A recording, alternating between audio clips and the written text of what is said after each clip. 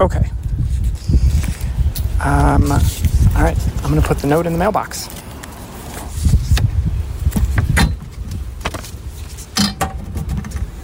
God.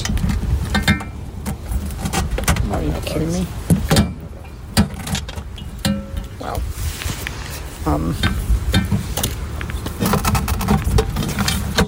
Okay. Now we should go.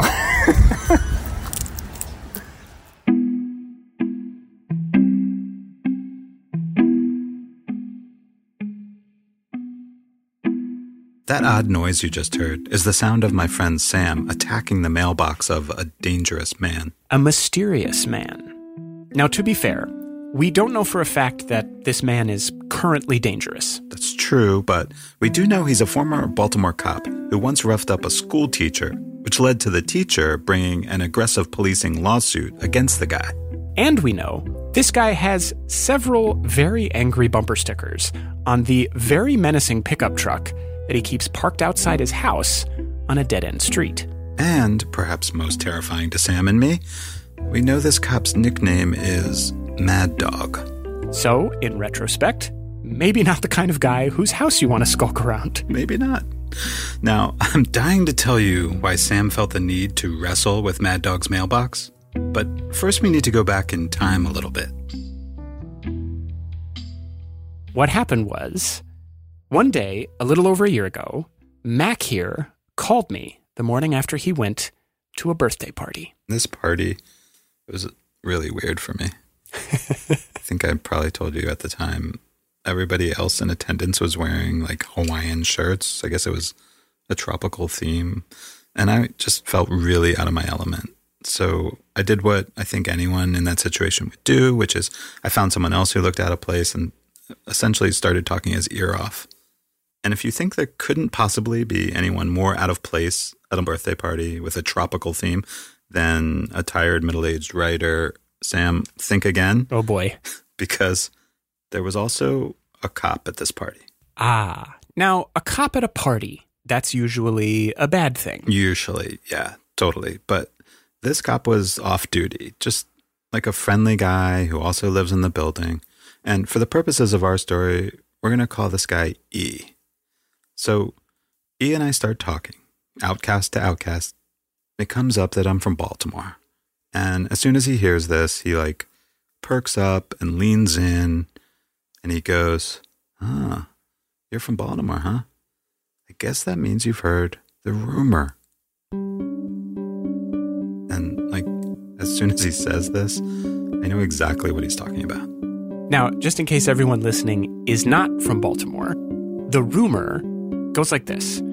It's the night of August 14th, 1997, and the Baltimore Orioles are supposed to play a night game against the Seattle Mariners at their home ballpark, Oriole Park at Camden Yards.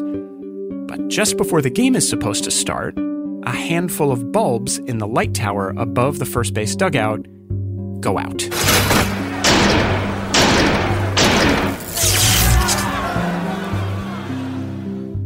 So there's this long delay while they try to get the lights back on. And this delay goes on for 2 hours. And while it's happening, there are tens of thousands of fans in the stands clamoring for the game to start. Did you say fans in the stands? Yeah, that might hit people's ears weird in 2021, the idea of fans in the stands at an Orioles game. Which is fair. The Orioles are literally the worst team in baseball. Totally fair. In fact, as one national headline recently put it, the Orioles of 2021 are, quote, legendarily, historically awful. Other news outlets have used words like dreadful and disgrace. And this has been happening for a while. As of this recording, since 2017, the Orioles have lost 65% of the baseball games they've played. But believe it or not, back in 1997, the Orioles were one of the best teams in baseball. They actually led the American League in both wins and attendance. In 1997, a night game at Oriole Park at Camden Yards is a hot ticket. And to the fans in the stands the night of August 14th, the delay doesn't make sense.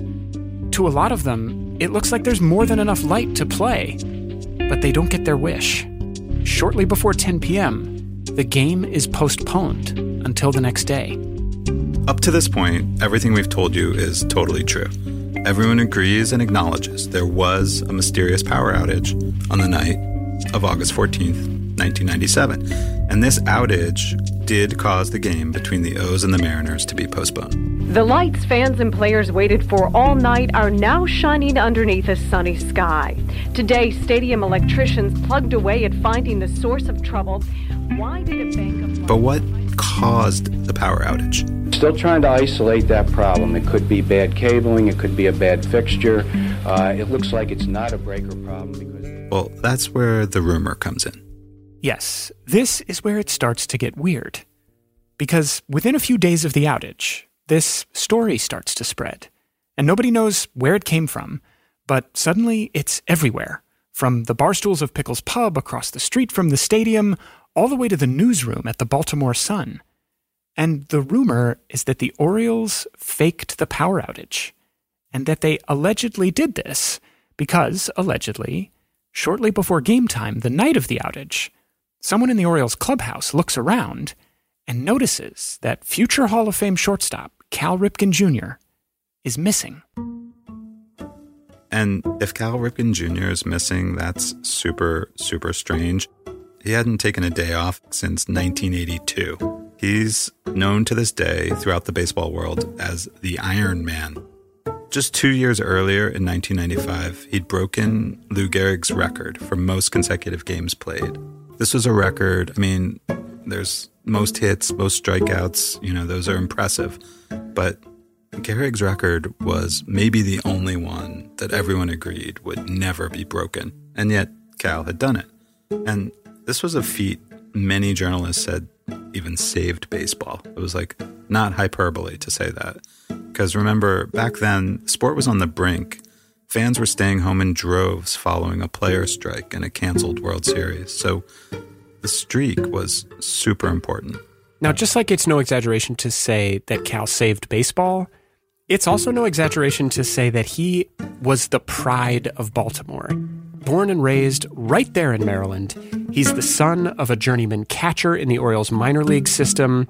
So the legend of this precocious scion of Orioledom had been building for years, ever since he was a teenager. And by 1997, he's a full-blown folk hero.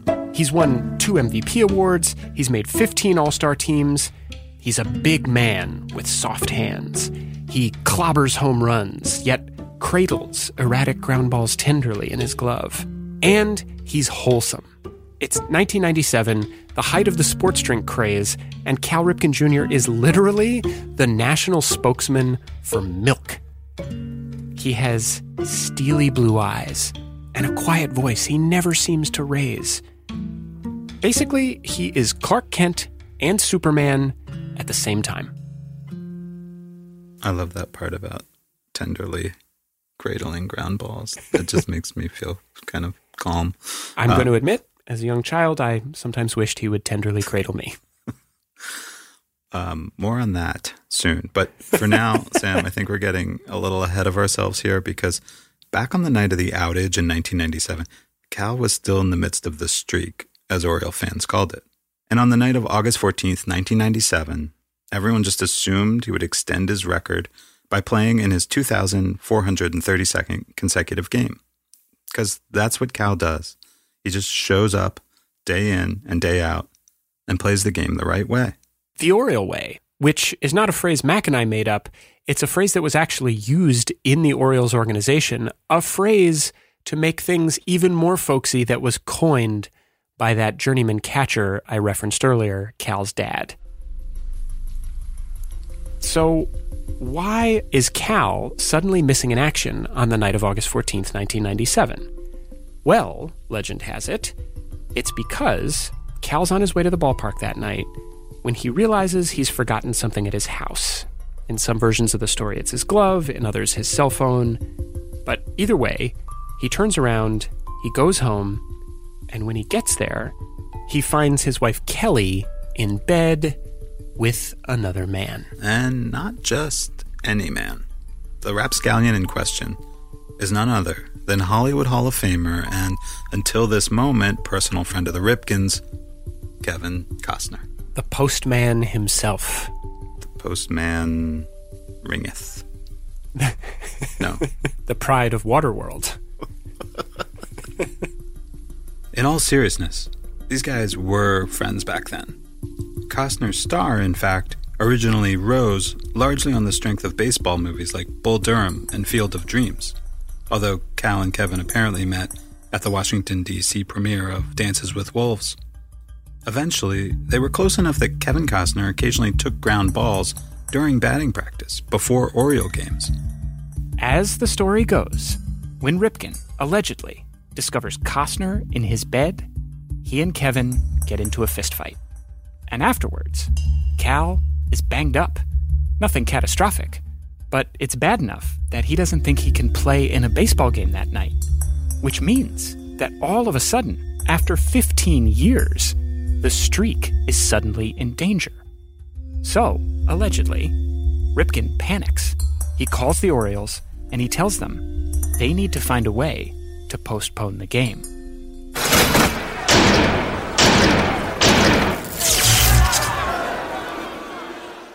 So that's the rumor.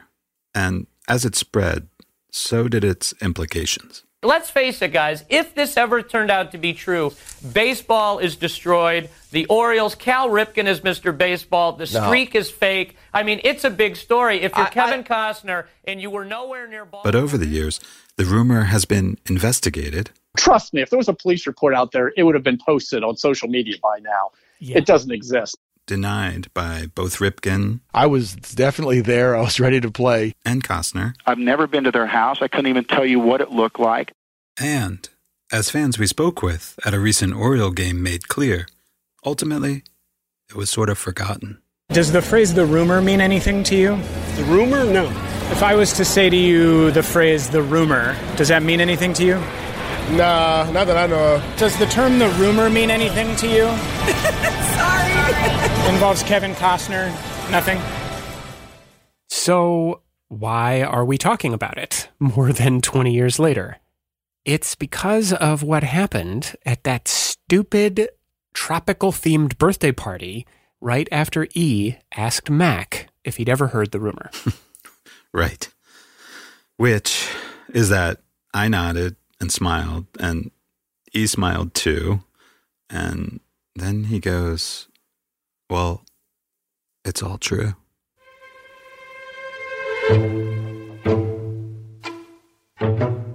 I'm Sam Dingman. I'm Mac Montandon. And from Blue Wire, this is The Rumor. A story about the truth and why it may or may not matter.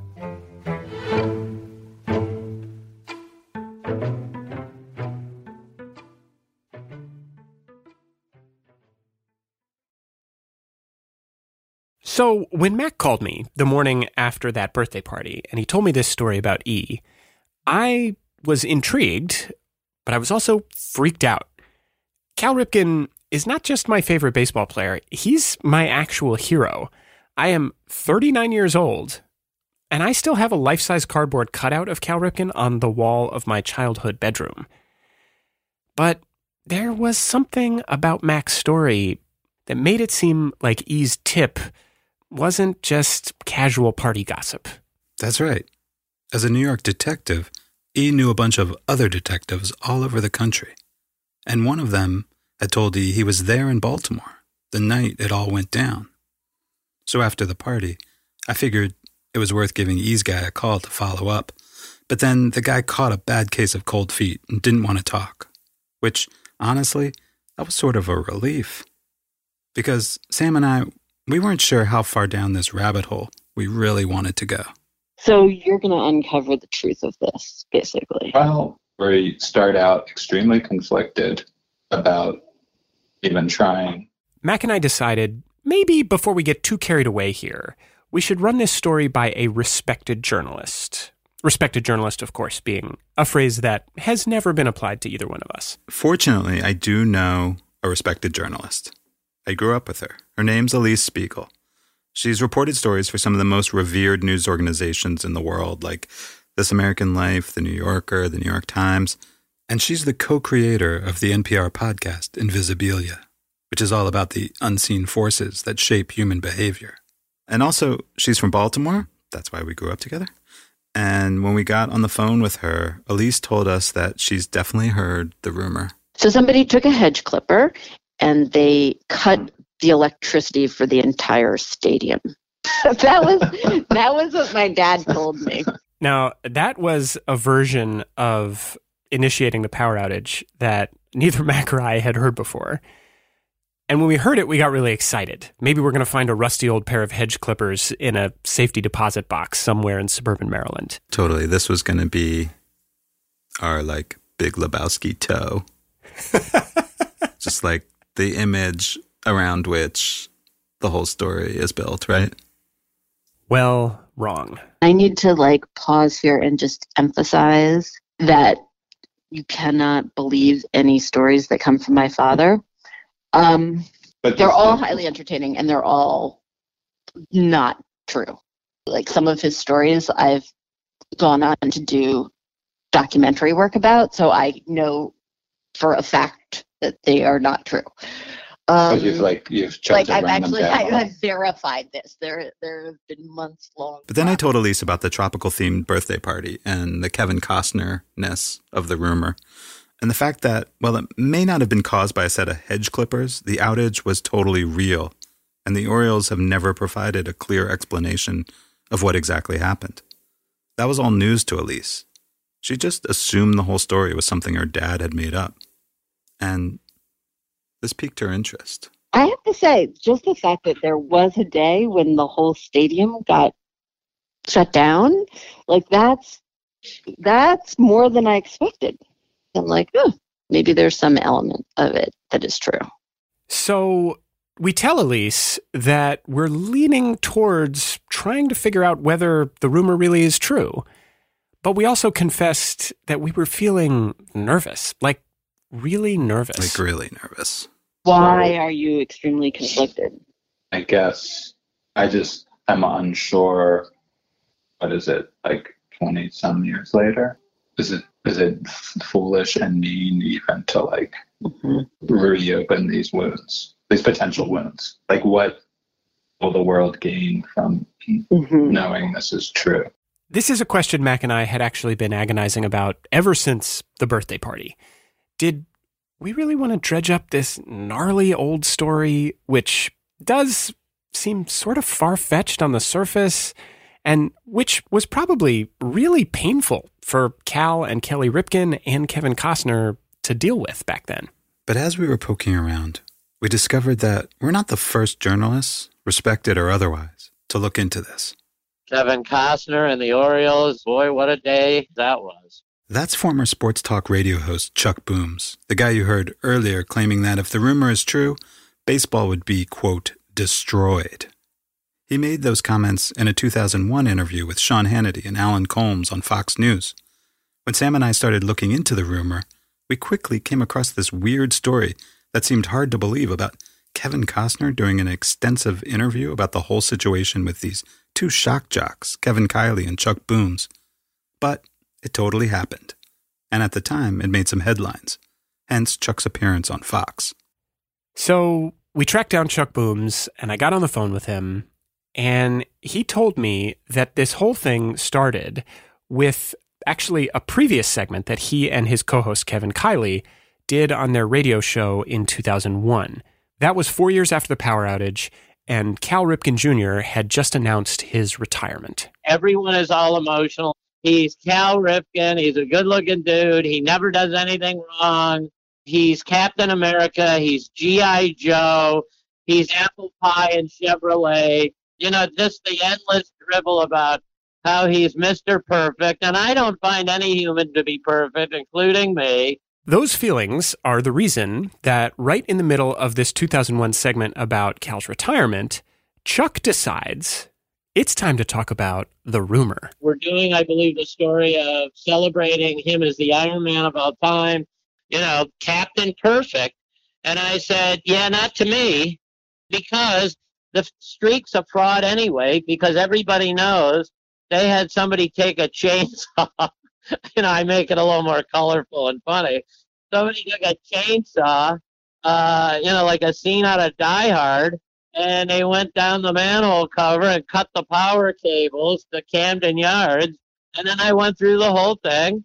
And so, live on the air, right in the middle of this show about Cal Ripken's retirement, Chuck Booms runs through the version of the rumor that he's heard. Ripken turning around because he forgot something, discovering Costner with his wife, the fistfight, the whole thing. And Chuck says while he's telling this story, Kiley is basically on the other side of the studio, waving his finger back and forth across his throat, like, Booms, shut up. And he goes, this is the most cockamamie thing you have ever done on this radio show, and you've had some doozies. I said, oh, yeah? Open those phones up and watch how many people call, especially from the Baltimore area, that will call and tell you this is exactly what went on. And that's when it happened.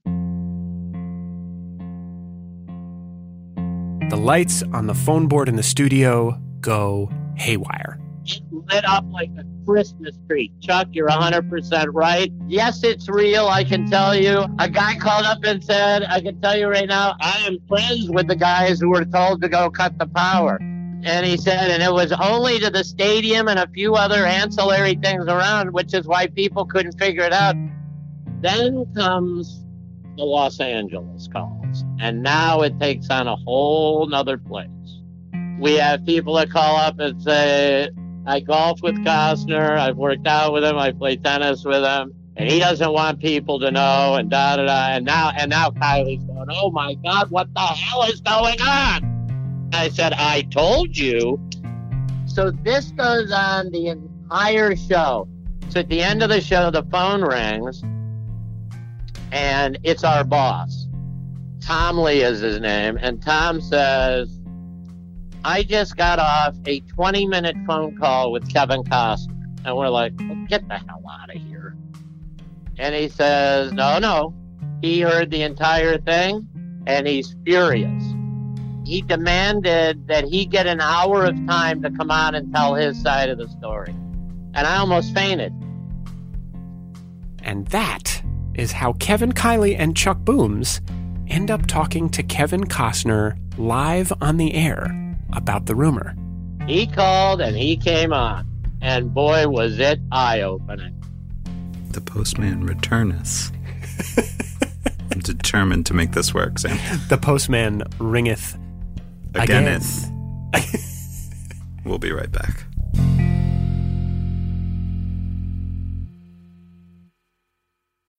When you need mealtime inspiration, it's worth shopping Kroger, where you'll find over 30,000 mouth-watering choices that excite your inner foodie. And no matter what tasty choice you make, you'll enjoy our everyday low prices, plus extra ways to save, like digital coupons worth over $600 each week. You can also save up to $1 off per gallon at the pump with fuel points. More savings and more inspiring flavors make shopping Kroger worth it every time. Kroger, fresh for everyone. Fuel restrictions apply.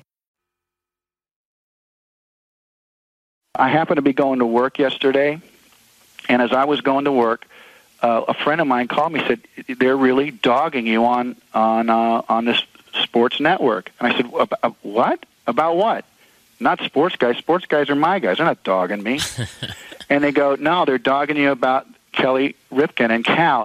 That is Kevin Costner calling in to Kiley and Booms in 2001. 2 days earlier, remember, Kevin Kiley and Chuck Booms spent hours fielding calls from listeners claiming that the rumor is true. Something in me snapped. It really snapped. I thought, you know what, I'm never going to clear my situation, but I'm just going to let people know that it's wrong. I've never been to their house. I couldn't even tell you what it looked like. I've seen Kelly twice in my life, and if you added up the minutes, it would probably be about 10 minutes. And anybody who would say that, this police officer, this guy who had dinner with a person, some taxi cab guy, if they say that, they're less than honest. They're liars. Now, here's where this part of the story gets tricky. That clip of Kevin is from the Chuck Booms segment on Hannity and Colmes that Mac told you about earlier. And it's one of only a handful of clips that survive from an old recording of the actual Kiley and Booms broadcast that Kevin called into. Now, Mac and I did successfully track down that recording, and we were excited to play you several other clips of Costner. But shortly before we went into production on this episode, after initially sharing that audio with us, Fox Sports Radio suddenly and mysteriously blocked us from using the tape. In the words of our contact at Fox, quote, "I've checked up the line and have received clear direction that this audio is not something we can grant," end quote. So when it comes to what was said in the rest of the interview, we have to rely on Chuck Booms' memory. And according to Chuck, this appearance did not go well for Kevin Costner. According to Chuck. According to Chuck. The whole thing just got crazier the longer he was on. I said, "Kevin, I'm just going to ask you straight out." He goes, "Go ahead, Booms, ask me anything." I said, "Have you ever been to Kelly and Cal Ripken's home when Cal wasn't there?" And it was dead silence. And he says, "What do you mean by that?" I said, "It's pretty straightforward, Kev. Have you ever been over to the Ripken's home with Kelly when Cal wasn't home?" And he kind of like chuckled uncomfortably. And Kevin Kiley said, "All you have to do," we had the date of the power outage. "Where were you on that day?" And he said, "I just can't be sure." So, as Kevin Kiley said, it sounds like he's trying to get his toe as close to the pool water as he can, but not get in the pool. He's acknowledging the smoke, but denying the fire. That's it. That's the best way to put it. And not only acknowledge the smoke, he added to it. Now, I gotta say, that's a pretty good point from Mr. Booms, because look, I'm not a public relations professional, Sam, as you know, but I can't help feeling like calling into Kiley and Booms was a colossally bad move on Kevin Costner's part. Yeah. Regardless of whether or not the rumor's true. I mean, he's just walking right into the trap of these two shock jocks. Mm-hmm. Costner gets nothing out of giving this story any more oxygen, especially in 2001, 4 years after the fact. But for Kiley and Booms, it's like radio gold. Yeah. And it is notable that he never explicitly denied the rumor. According to Chuck. According to Chuck. But, yeah, Costner's possibly ill-advised segment on Kiley and Booms seems like it breathed fresh life into this story that was by then 4 years old. And that is possibly what leads to the only other serious attempt we're aware of to investigate the rumor. Generally back then, because this is 20 years ago, pretty much our only two inputs were what people forwarded us in email and what search terms people were entering into our search engines. David Mikkelson is the co-founder of Snopes.com, which has been investigating the truth behind rumors, conspiracy theories, and urban legends for decades. And actually, his 2001 article, The Costner of Love, good title, Dave, that's actually where I first read about the rumor. David told us he's been fascinated by stories like the rumor since the earliest days of the internet. In fact, before he became a writer, he was a computer scientist, and that was back when that was like a fairly unique job to have. That gig gave David access to the inchoate World Wide Web and all its chat room mishigas. I was kind of the one person who was interested in doing more than just kind of discussing or speculating. I was, interested in is there really anything to this claim that Walt Disney was frozen when he died, cryogenically preserved? Is there any evidence of this? Can you confirm or deny them? So I just started doing that. Eventually, that work became Snopes.com. And in 2001, when David started seeing an influx of reader emails about the rumor, he decided it was worth looking into. Years of experience doing this kind of work, taught me, don't ever reject anything, out of hand just on the basis that it sounds ridiculous. You need to at least do some checking into it. David did check into the Ripken-Costner rumor, to an extent. He figured the easiest approach would be to try to confirm whether or not Ripken was actually at the ballpark on the night of the outage. These days, that's not a very tall order, of course. Almost everyone in the ballpark is carrying a smartphone in their pocket, snapping photos of players taking batting practice and signing autographs before the game. But back in 2001, not so much. So when it came to proving Ripken's presence on the field, David was stuck. Run into the problem, as they say, is absence of evidence, evidence of absence. Of course, eventually there was evidence that he was there that day. That is true. Like Costner, Ripken has directly addressed the rumor during a radio interview. In 2008, he went on NPR's Talk of the Nation to promote his book, 8 Elements of Perseverance.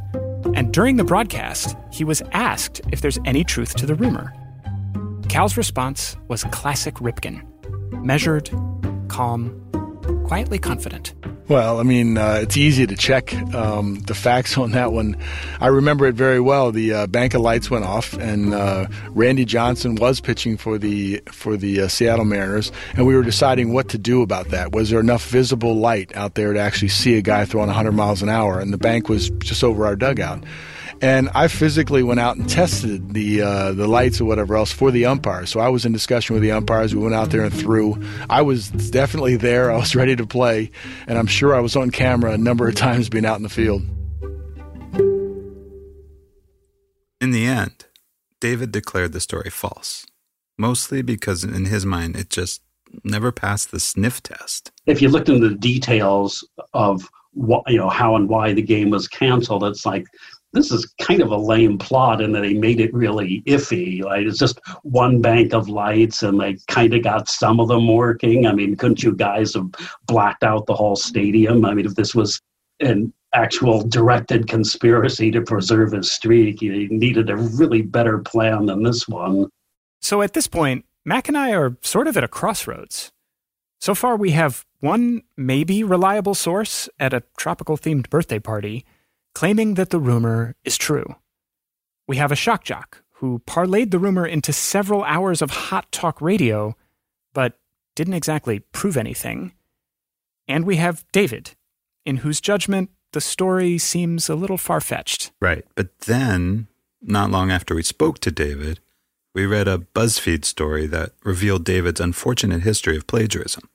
According to that piece, Mickelson published over 50 articles containing material that he ripped off from places like The Guardian and the LA Times. He's since been suspended by Snopes and has apologized for his, quote, lapse in judgment. So where does that leave us? Is there some kind of dark, potentially baseball-destroying secret lurking in the shadows of this mysterious power outage? And if there is, can we actually find it? And what do we do about this other nagging feeling? The more we thought about it, poking around at the foundations of the mythology associated with our favorite baseball team, that felt a lot like poking around at the foundation of our actual identities as human people. So, after our interview with David, I went back and I listened to our conversation with Elise Spiegel again. And there was something about it that I had forgotten. It was after she told us the version of the rumor she heard about the hedge clippers, when she asked us why we were feeling conflicted about the story.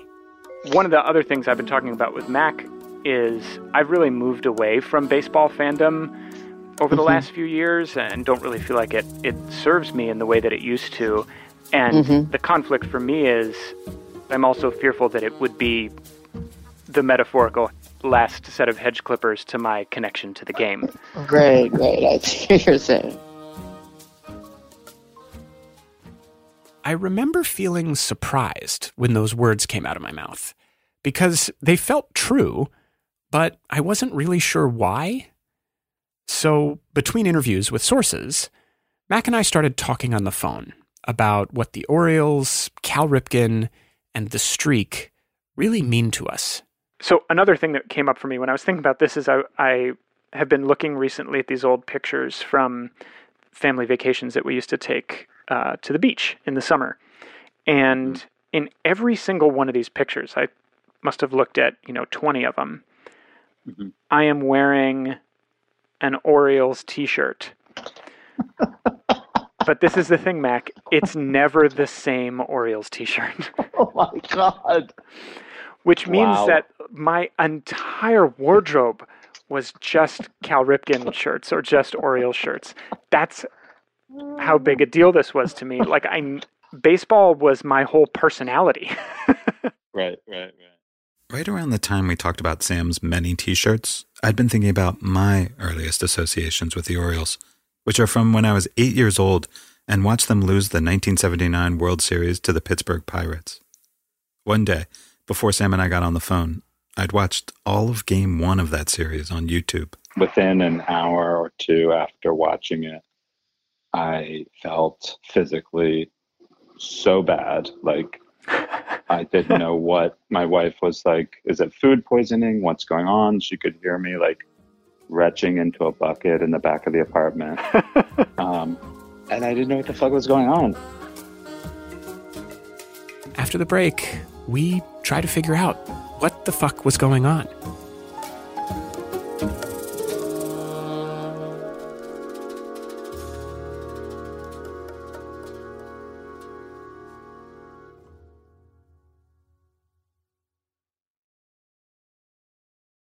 So, what was it about digging into this story that made me retch into a bucket? I have a theory. I think it might be because this is kind of an oogie story. Yeah.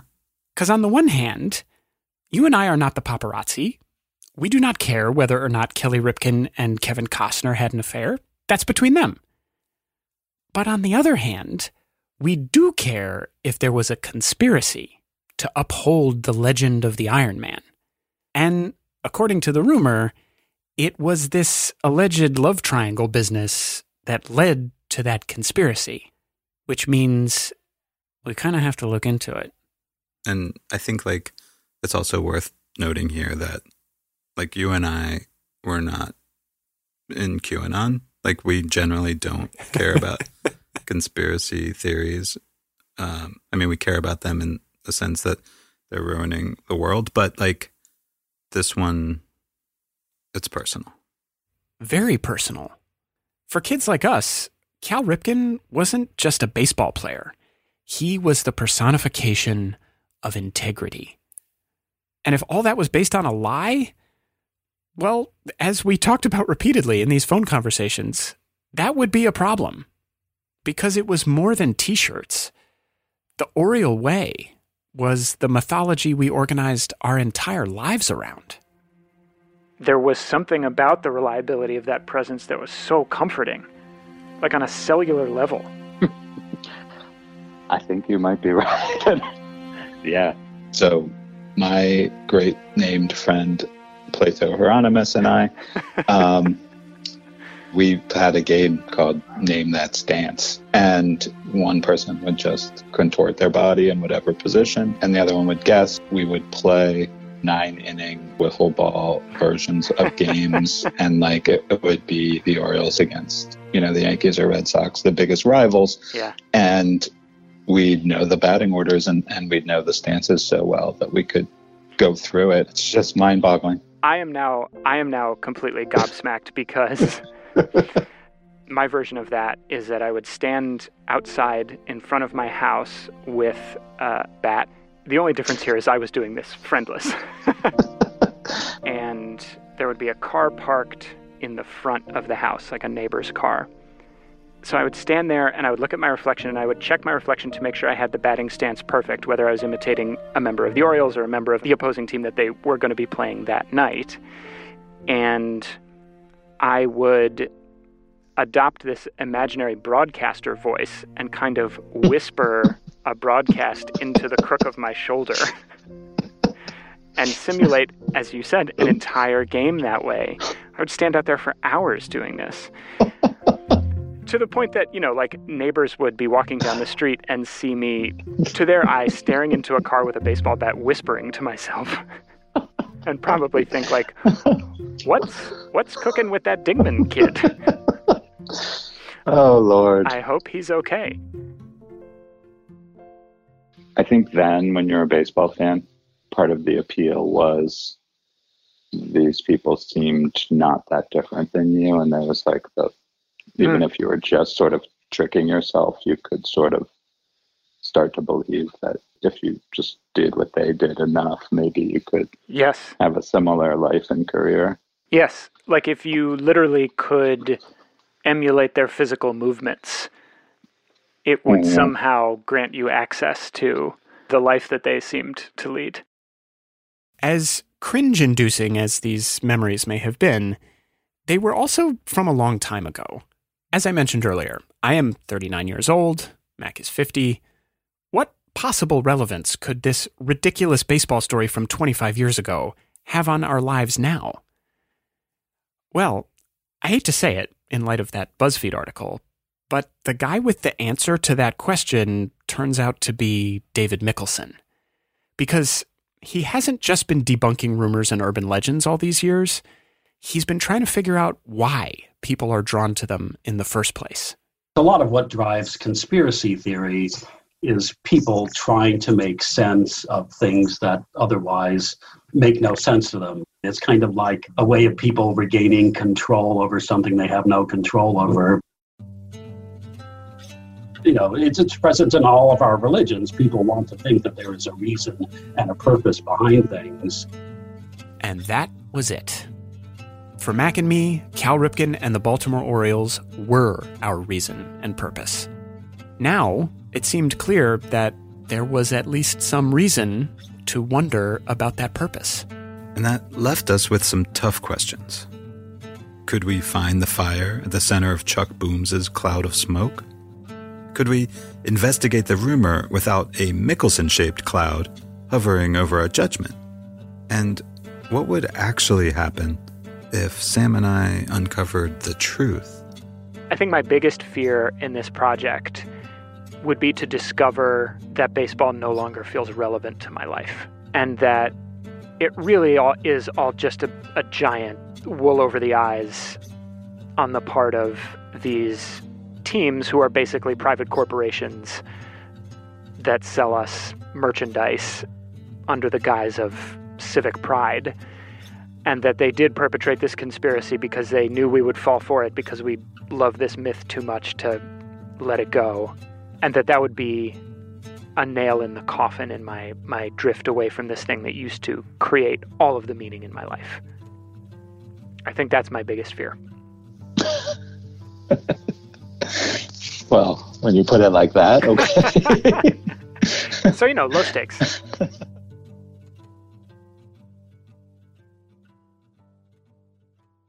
Just as Sam and I were in the midst of processing all this, we tracked down a guy named Doug.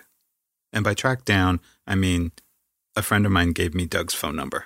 Yeah, I'm not sure I'm going to be, podcast worthy, but I'm happy to try. Doug's a lawyer in Baltimore, and just like Sam and me, he grew up idolizing Cal Ripken. But unlike Sam and me, he actually kind of knows Cal Ripken personally. Like, they've hung out a few times at ball games and fundraisers and other events around the city in recent years. Now, Doug has not only heard the rumor, he actually doesn't think it's that far-fetched. I bet he beat the shit out of Kevin Costner, and I bet he beat him within an inch of his life, because there's no way Cal's losing that fight. I mean, Cal is, you've seen him, he is enormous. So he's a big, powerful guy. He has a raw intensity. It's sort of under the surface. Yeah, I mean, and it doesn't change how I think about him at all. It just probably makes him a little bit more human, because I'm like, I think I would do the same thing if I were him, I guess. That idea actually made sense to me. I am no longer a kid looking up to a mythic god. Hell, I'm not even sure anymore that mythic gods exist. In a way, if Cal had pummeled Costner in a jealous rage, his flaws would make him only more human to me, and in that way, easier to understand, to identify with. These complicated feelings were running through me as Doug spoke, but there wasn't time to think too deeply about them at that moment, because Doug was just warming up.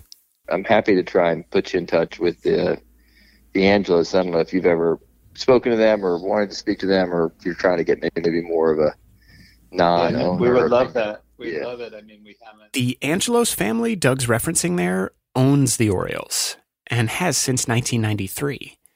So if there was a conspiracy to protect the legacy of Cal Ripken, there's a good chance they'd know about it. And the fact that Doug has a connection to the family, and at least some connection to Ripken, made the next thing he said extremely podcast-worthy. I have it on, fairly good authority that it's true.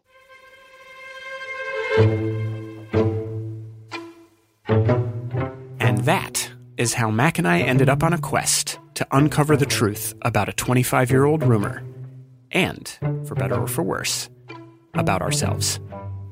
It was a journey that would eventually lead to my wrestling match with a dirty cop's mailbox, and a whole lot more. I don't know, guys, exactly what I can say on this subject. This is thin ice for me. Cal would want to have a conversation. He'd say, hey, you want to hang around after the game? I'm like, yeah. Everybody go home, and we'd be in the clubhouse, maybe having a few adult beverages. When I pause it at the 10-second mark, just above Ripken's right hand, a conspiratorial-minded person could see a reddish mark there. Yes, an abrasion, some might say. Perhaps an abrasion. When I showed my wife, she thought it was, quote, knuckle shadow. Well, I hope you guys use stuff that's not going to get me in a courtroom or anything.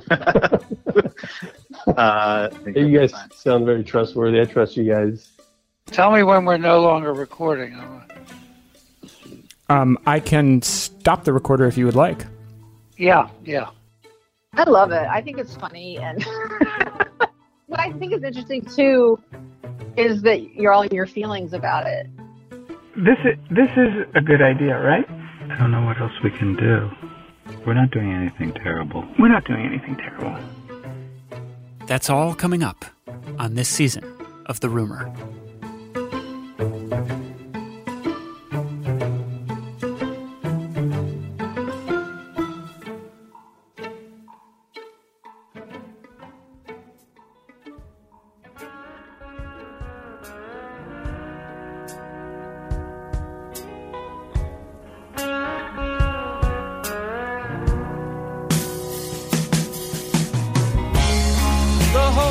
Is dark.